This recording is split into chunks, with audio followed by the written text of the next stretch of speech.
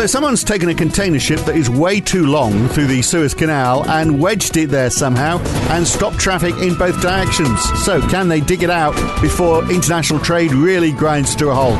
And bond yields are heading down. Does that mean inflation concerns have gone away? Well, we have a lot of new issuance over the next 24 hours or so. And the UK versus the EU. First the PMIs, which economy is showing the fastest recovery, but also vaccine wars. Are they going to be a thing? It's Thursday, the 25th of March, 2021. It's the morning call from NAB. Good morning. So, small moves up in US Treasuries, up 2 basis points for 10 years, so reversing the falls that we've seen in the first half of the week. Smaller moves in European bonds. In stocks, well, we're being led by the cyclicals, with the Nasdaq down 0.7%. The S&P and Dow are up as much as 0.9% up for the Dow. Shares up also across much of Europe, although the DAX is down a third of 1%. The US dollar is up a tiny bit. The Aussie dollar down a tiny bit. The euro and the pound down a bit more, but only 0.2% in total. So that gives you an idea of the magnitude or lack of it in currency moves. The Kiwi dollar is down 0.25%. That's down over 6% in the last month compared to the 4.4% drop in the Aussie dollar. So we are seeing that widening, and a big rise in oil. Brent and WTI both up about 6%, reversing the falls we saw yesterday.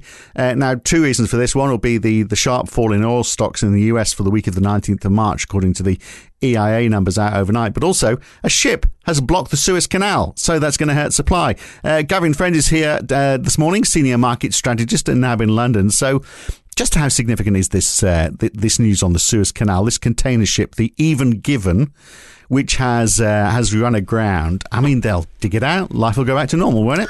Morning, Phil. Yeah, I tend to agree with you. I think most people would. I think that the sort of price action you've seen today in oil prices just reminds us, I guess, on the one hand, how much trade, international trade, passes through choke points such as this, such as the Straits of Hormuz or the Panama Canal. I guess, really, it's the timing of the thing. That's why I would argue why there's been such a reaction, really, because it just won't help the shift to higher prices that's already well in train, via supply disruption. So it plays right into that. And the question we don't know, to your point, is that you might have been forgiven for thinking today, well, that'll be moved by the end of the day. That's what it's been like all session overnight, hasn't it? Yes. Really, it's going to be moved in a few hours, and then it wasn't. Look at the quote, which I love, in the Daily Telegraph, in the London Daily Telegraph today. They're calling it a 200,000-ton fishbone stuck in the windpipe of global commerce. I love that, don't you? That's very apt, isn't it? But I think you can't perform the Heimlich manoeuvre to get it out. You can't do that with shipping canals. That's the problem. Yeah, and I suppose you then worry that if it takes longer than thought, repairs and bits and pieces, and you can't get craft past it, then are you going to have to send ships around the long way, and that's just going to play into this whole the supply disruption thing. But we shall see, I'm sure. Not just oil, obviously. That is all the supplies, all those goods out of China, for example, into Europe, could all be impacted by that. Indeed. So let's look at bond yields. So how many times does Jerome Powell have to reassure people that inflation isn't coming anytime soon, unless it's fleeting?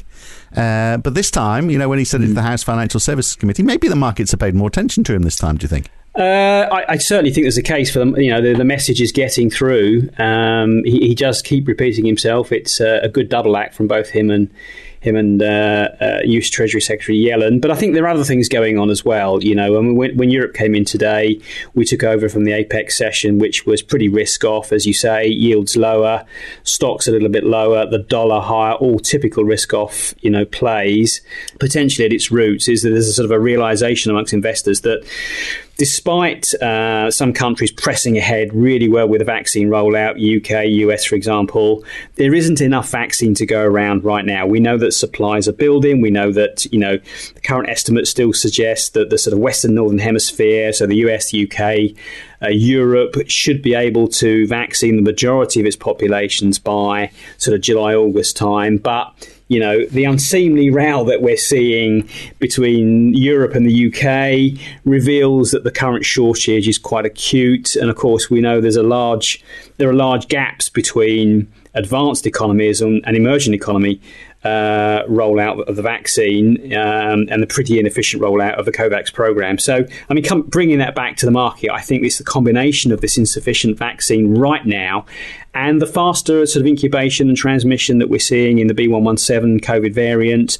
That sparks a bit of fear that, the anticipated Q2 economic rebound might not, this is the thing we're all thinking about, might not begin until later in the quarter. And thereby, it's looking like that, isn't it? This is getting pretty nasty, actually, between the UK and the EU. So the EU now has drafted a law, and it's basically saying that, under this law, they would, Ursula von der Leyen has been saying, vaccine delivery, it's an open road, it should go in both directions. But if you've, and they're pointing to the fact that the UK has exported none to the EU, basically, and now they're saying basically that they will ban or they'll stop vaccine exports to countries that haven't exported to them and are ahead of them in the vaccine race, which means the UK could have to wait a long time to get anything out of the EU. And in fact, even the way this law has been drafted, even if AstraZeneca has met its obligations to the EU, they still won't export to the UK if the UK is ahead of them in the vaccine race. So that's pretty ugly, isn't it? It is. It's not a good look for Europe, and it really is paying the price now for the slow sort of procurement, the sort of wrangling over monies back in the early days.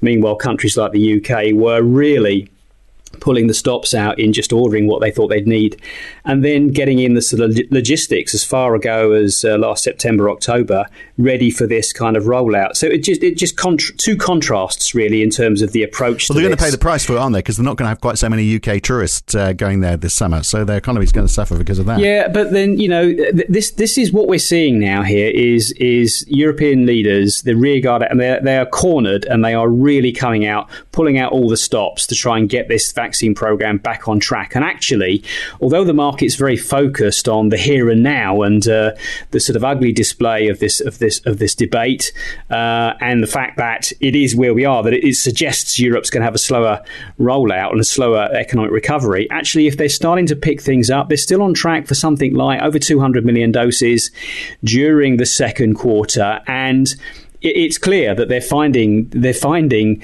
doses of AstraZeneca in factories around the country. They're just not being used. Which suggests, it's not. I mean, that's a separate question about vaccine hesitancy and whether European citizens just won't take this stuff, come what may.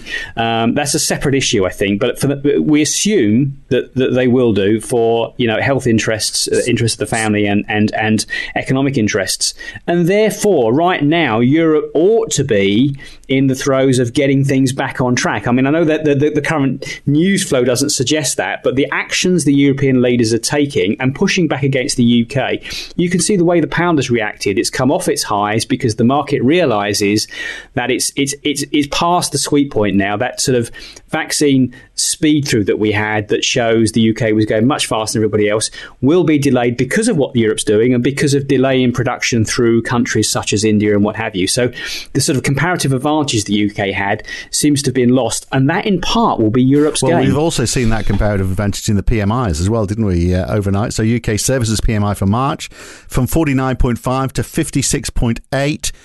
Europe not doing quite so well in the services PMIs. Not so well in the services, but I would notice that Germany, from the services point of view, is back into expansion territory. Look at the manufacturing. I mean, everybody expects during a lockdown when nothing is open, services to be crimped. It's not, and the point I would make is that services, the declining activity hasn't gone anywhere near what we saw this time last year. It's the manufacturing area that's compensating. And in Germany, manufacturing activity surged to 66.6 from 60.7, and that dragged up the European manufacturing activity to 62.4. So in Germany, you've got factories talking about record export orders to Asia, especially China, the rest of the European Union and the US, leading to unprecedented factory backlogs of work. French manufacturing rebounded too. So, in the US, you compare that, the market PMI indicators. These, of course, are not the kind of deep dive ISM recordings that give a fuller picture of the US economy. But, they were a fraction higher than February, but below forecast levels and below the levels of EU manufacturing. And durable goods orders also very disappointing as well out of the US overnight. Yes, indeed. So for February, durable goods orders down 1.1% on the headline versus an up 0.5 forecast.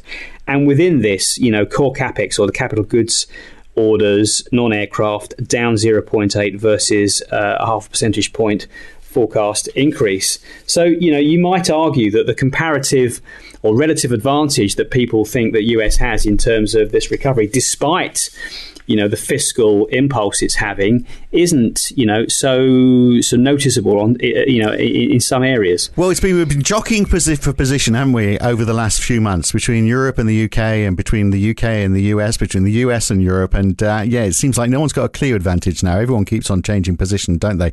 Look, in Europe, Angela Merkel has backtracked on a lockdown that she was going to have in Easter. Over Easter, she was going to have a 4 or 5 day lockdown. She's reversed her call on that. But let's get back to bond yields just very quickly, because of course there's a lot of there's still no clear direction. Are they going up? Are they going down? What we do know is we've got, over the next 24 hours, we've got a heck of a lot of new issuance about to happen. We have, and the 5-year issuance that went through today was reasonable, much better than the 7-year that went through a couple of weeks ago. Remember, after that, we had this kind of big rout in bond markets. So markets will be watching this very closely. But you could argue, if we are talking about, and I say this tentatively, a period where there's a bit of risk aversion creeping in, markets not so sure about the pace of the vaccine, the pace of the sort of different variants and bits and pieces, there's a bid to safe havens that arguably helps the issuance through these periods. So, and we can also see that yields have backed off a little bit anyway, so the market's just a little bit calmer about things on that side. So clearly a watch, but and we'll watch that, because I think we've got 7 years again, haven't we, early tomorrow morning in the United States. Also initial jobless claims later on tonight as well. We get consumer confidence for Germany, but generally it's all quiet on the Western Front, although Joe Biden is giving a press conference. Actually, this will be the first time Joe Biden has given a press conference since he became president, and he's going to talk about his infrastructure plan, his Build Back Better plan. Probably nothing concrete, if you'll excuse the pun, in terms of timing, but he'll no doubt be asked about that.